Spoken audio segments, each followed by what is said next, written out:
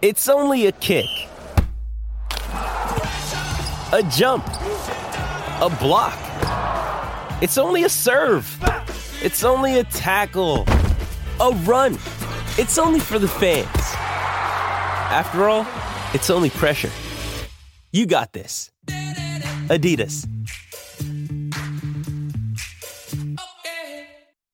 Want to witness the world's biggest football game? Head to iCanWin.com.au, predict Australia's score with a crystal ball, and it could be you and a friend at the FIFA World Cup Qatar 2022 semi-finals, all thanks to McDonald's. Maccas, together and loving it. TNCs apply. The punters, mate, and looking for some winners this weekend. We'll get to that shortly, but now it's time for Follow, Fold or Forgive.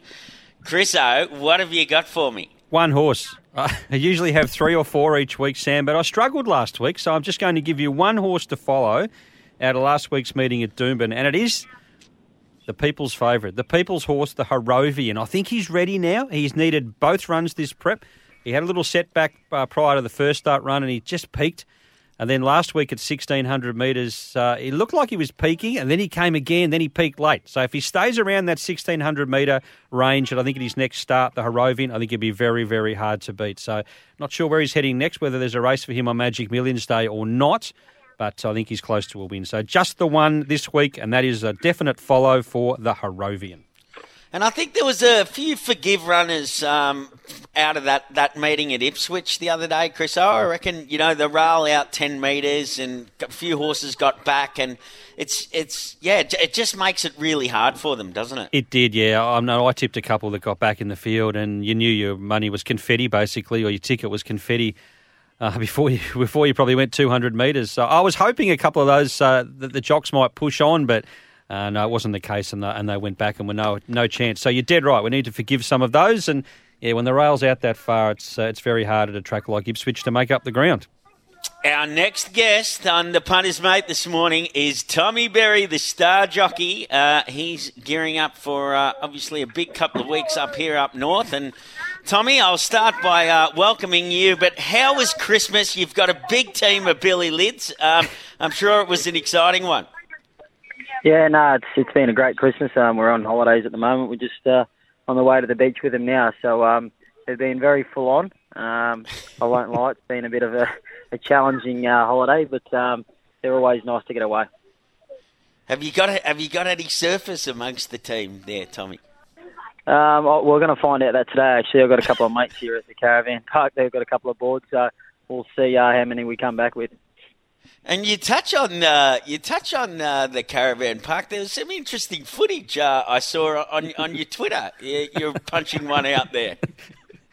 Yeah, well, I've got my race bag here because I'm going to leave, obviously, from the caravan park and fly out of Newcastle to come to Queensland on the weekend. And a few of the boys that were there hadn't seen any race gear before, but they're part owners in a couple of race horses. So I pulled out a couple of saddles and I saddled one of them up, and he's the only one I could get the girth around, but it fit quite nicely. I think you were riding him a bit too short, though. I figured that out when he took off. I should have dropped him a few holes. He was a bit green. Tommy, you've got a new manager, of course, in Paul Joyce. Now, if he's responsible for getting you that ride, I think you'll be looking for another one again really shortly.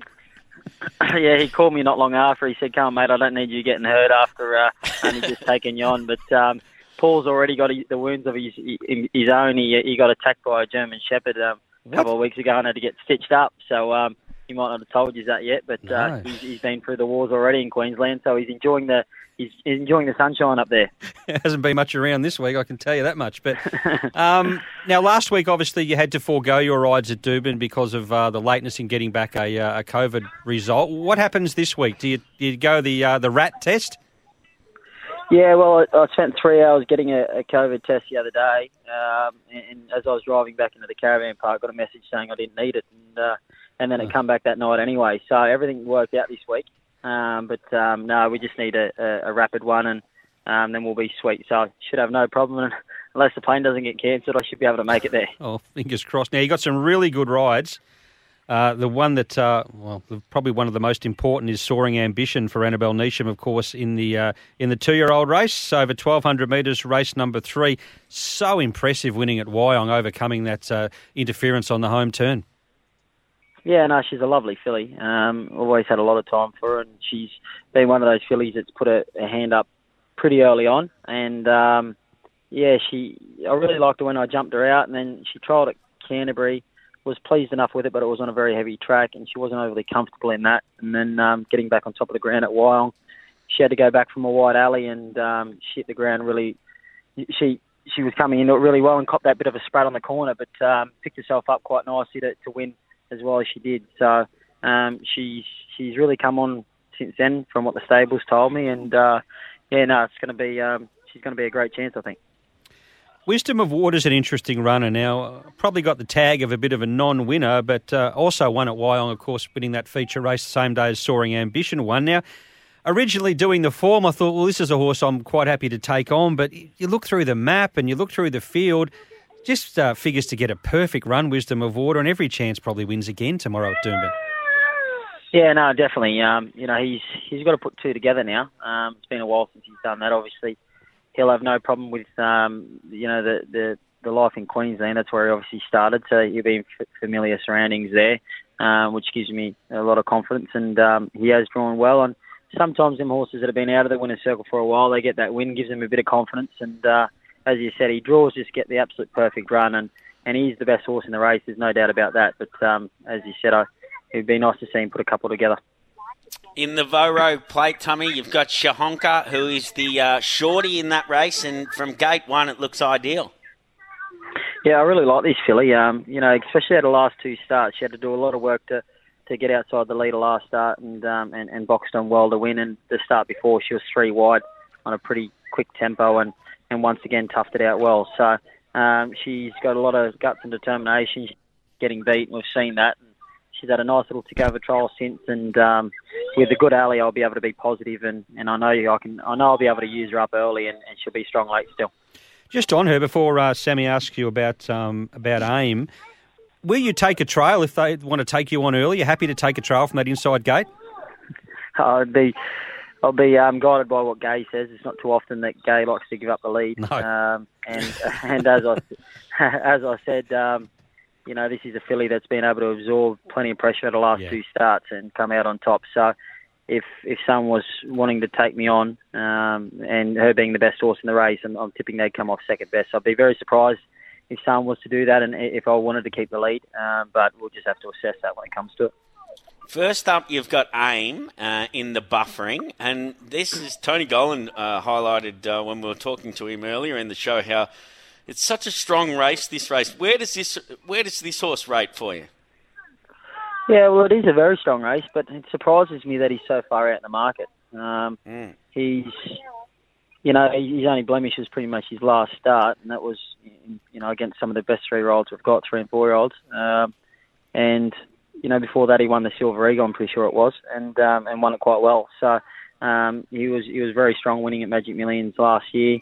Overall, he's got pretty good stats the whole way through, and he's drawn well to get a good run. And I was really pleased with his trial. If you watch his trial, Jamea was in the same trial, and he sort of started to run over the top of him late. He was very strong at the end there at Canterbury. So, in what's a very strong race, and I am still very surprised that he's out at what he is in the market. In the final race tomorrow, Tommy, you're on Jamea, resuming from a break, gate number 1 now. Takes on the favourite, the local favourite and very popular mare in Isotope. You'd clear second pick, you would think, or I reckon you're a big chance of knocking her over. You would certainly think so.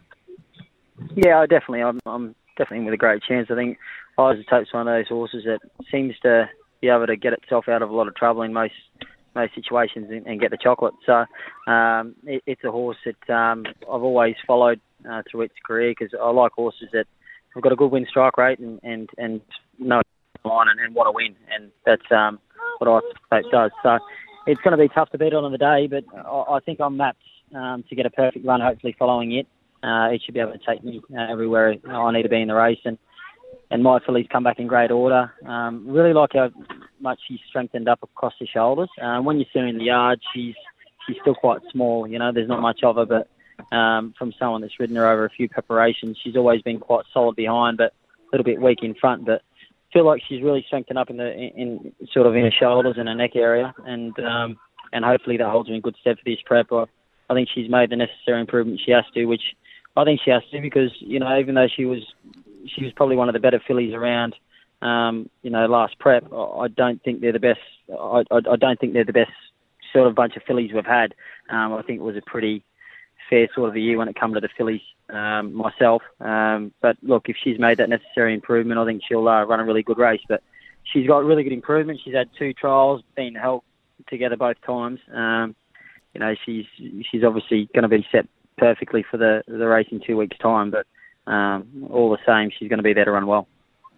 Tommy, it's always an exciting couple of weeks, Magic Millions time, and it's always a bit. It's just nice, I think. After doing a couple of the last couple of years, I think it's just really casual, isn't it? It's pretty cruisy up there on the Gold Coast. Are you going to get involved in the polo or a bit of show jumping? No, I think I'm going to give that a miss this year, but I'll definitely do the beach run on the Thursday. I'll have the kids and Sean and the whole family up there for probably the week before and a little bit after as well. So, as you said, considering like we've had the carnivals we've had, with the autumn and the spring, and it's so full on, and then Christmas time, it's just nice to get up there on the Gold Coast for 10 days and relax, catch up with people you don't get to see very often, and it's a real cruisy sort of week and a half up there, and it's nice to be racing for that sort of money. At the Gold Coast every year, and Jerry Harvey and his team and Magic Millions have done an incredible job over the last 7 or 8 years since I've been sort of going there. But it's something I look forward to every year, and probably my favourite part of the week is the beach gallop. It's good to see so many kids get out to watch it, and we can put a bit of a show on for them. Are you locked in for Soaring Ambition in the big one? Yeah, I am. Yeah, she's. I locked in with her. I was going to sort of wait to see what Snowden did with their colt because I've got a lot of time for him. They've obviously chose to keep him in Sydney, but because I was going to ride him on the weekend. But he's a very nice colt, so keep an eye on him going forward. I think he'll be able to win if he stays in Sydney, and he's one that's a great chance in the Magic Millions. He's had one start, he got his tongue over the bit, so I'd really, disregard what his form says with that one start for a blemish. But he's probably one of the nicer colts to put my leg over this season. So he's one that I think if he can win on the weekend, which I think he will, he'll be a good chance of getting up at the Magic Millions and running well. There's a good tip, Sam. Yeah, I can hear some confidence in his voice with that one. Well, Tommy, thanks for joining us. Get the white pants ready and the loafers ready to go because it's going to be a big couple of weeks, that's for sure. No, looking forward to it. Can't wait to see what you put on for the weekend either, mate. Yeah, you're always one that's got a fancy dress. I'm not sure if you're going to a nightclub or the races, but look forward to seeing what you're going to produce. On you, Tommy. Best of luck for 2022. Good on you, Tommy. Cheers, boys. Thanks for having me. Thank you. Care. There's Tommy Berry, star jockey, and it's such a good time of the year, and everybody's sort of half in holiday mode, but then also keen on the races and checking out all the horses at the sales, and they just do it so well. It just works, and it works because of where it is. I mean, you couldn't hold the Magic. There was some talk about it moving to Brisbane at some stage, but it just would not be the same. It's where it is and that time of year. Now, I've just got a text message from Chris Nelson telling me to wind it up, so we better go for a break. We'll be back on the other side with our last segment here on The Punters, Mate.